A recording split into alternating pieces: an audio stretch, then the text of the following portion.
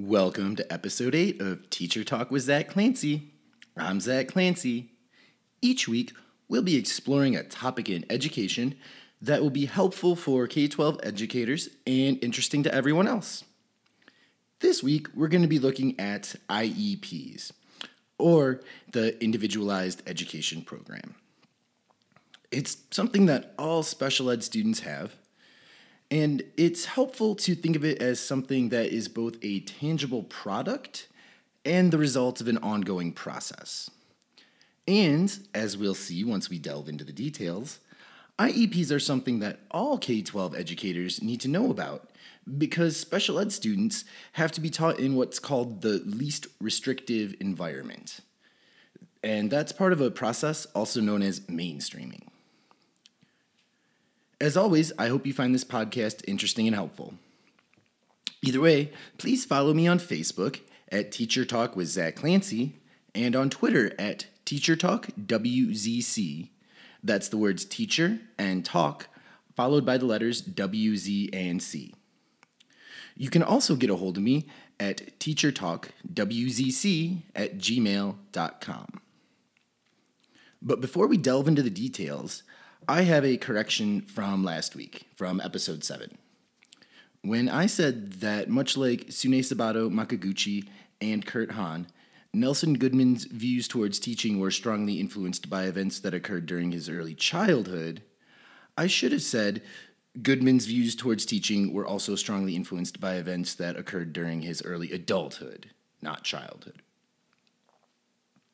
Anyway, with that said, it's time for Collaboration Corner. This week's shout-out is shameless self-promotion. The Teacher Talk website is up and running. You can check it out at teachertalkwithzachclancy.com. That's one word, no spaces, no underscores. Just teachertalkwithzachclancy.com. There, you'll be able to check out past episodes, read a little bit about what made me decide to start this podcast, see a little bit about what my personal research interests are, and you can also leave me feedback about past episodes, as well as ideas for future episodes. Again, that's teachertalkwithzachclancy.com.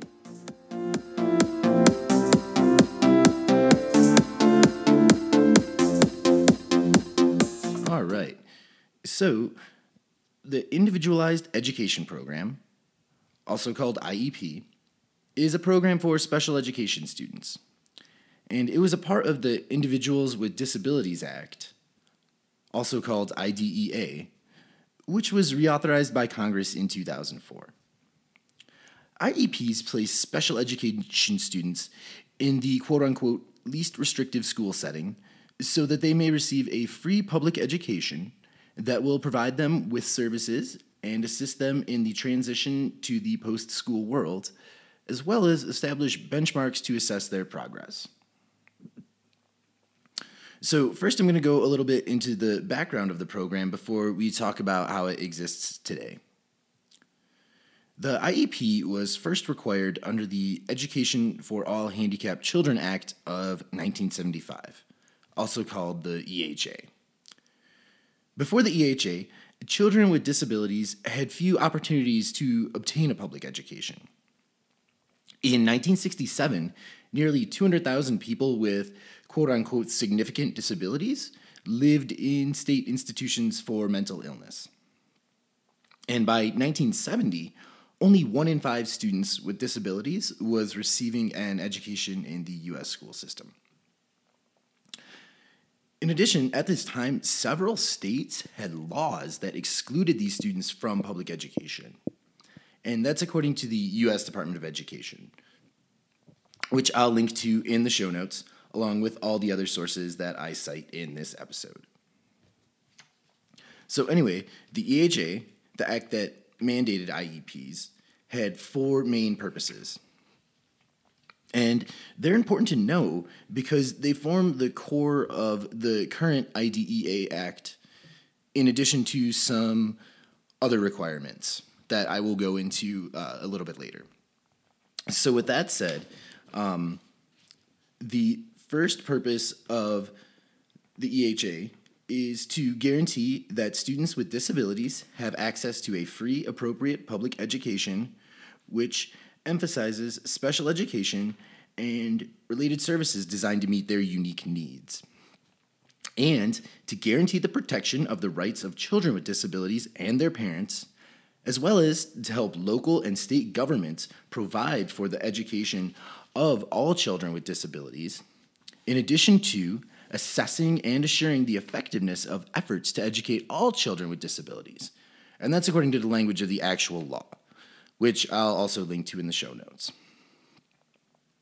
So, like I said, the Individuals with Disabilities Act of 2004 continues the EHA's mission while also doing some of the other things as well, such as seeking to help states in the implementation of a statewide system of early intervention services for infants and toddlers with disabilities and their families, and to guarantee that educators and parents have the necessary tools to improve educational results for children with disabilities through research, preparation support systems, as well as technology and media. And that's according to the U.S. Department of Education.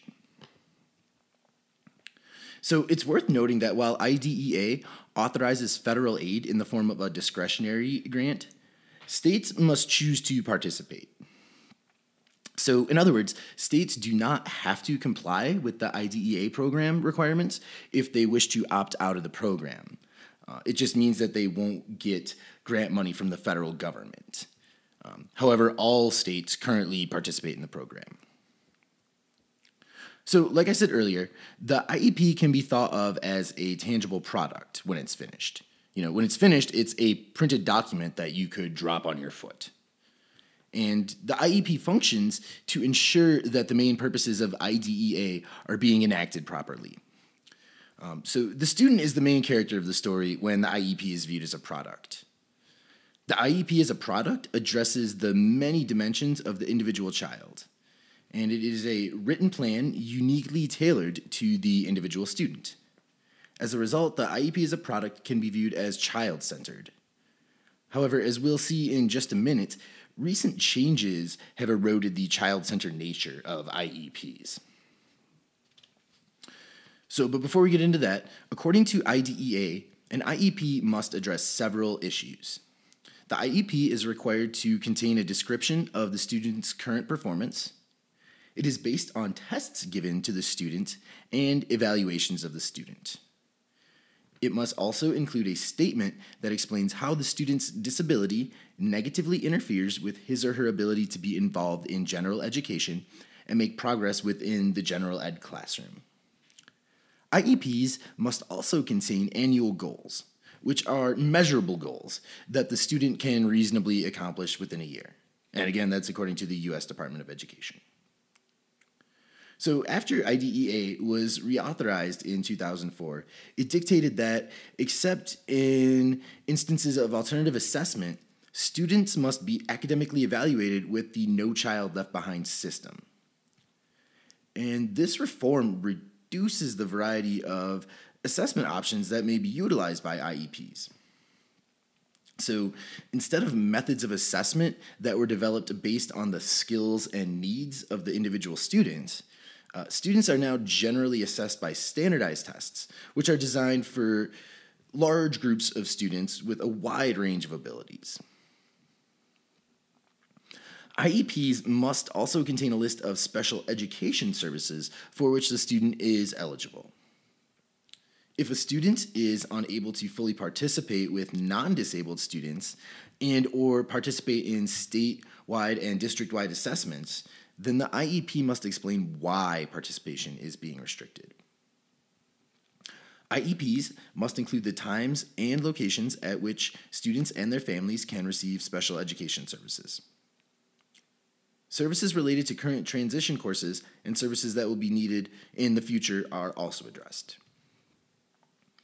And what it means by transition services is it means transitioning from high school into society at large, whatever that might look like.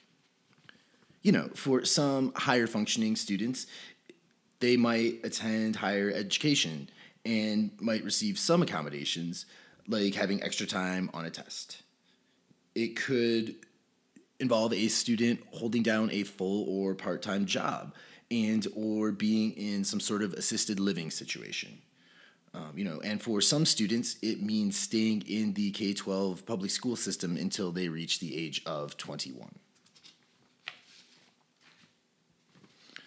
So although the IEP is a child-centered product in its current form, the No Child Left Behind requirement could have some implications for the qualities of individualized education programs. Recent research has criticized the use of traditional assessment for student evaluations in the development of IEPs. Critics argue that special education teachers and school psychologists viewed IEPs developed using Howard Gardner's theory of multiple intelligence as being more sensitive to the academic needs of the individual student and as providing more ways for students to positively change their academic experiences. Therefore, IEPs developed with multiple intelligence-based evaluations are more beneficial to academic success. So, if standardized evaluation methods are inferior to multiple intelligence-based methods, it seems that IEPs that are assessed by standardized methods could be inferior as well, and therefore create disadvantages for some students.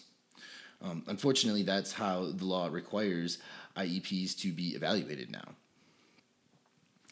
So, like I mentioned earlier, IEPs can also be thought of as the result of an ongoing process. The IEP is the result of a dynamic process that goes through several steps. A distinguishing factor for IEPs is that potential students for the program must be identified through activities conducted on the state level. So even though it gets funding from the federal government, it's determined on the state level.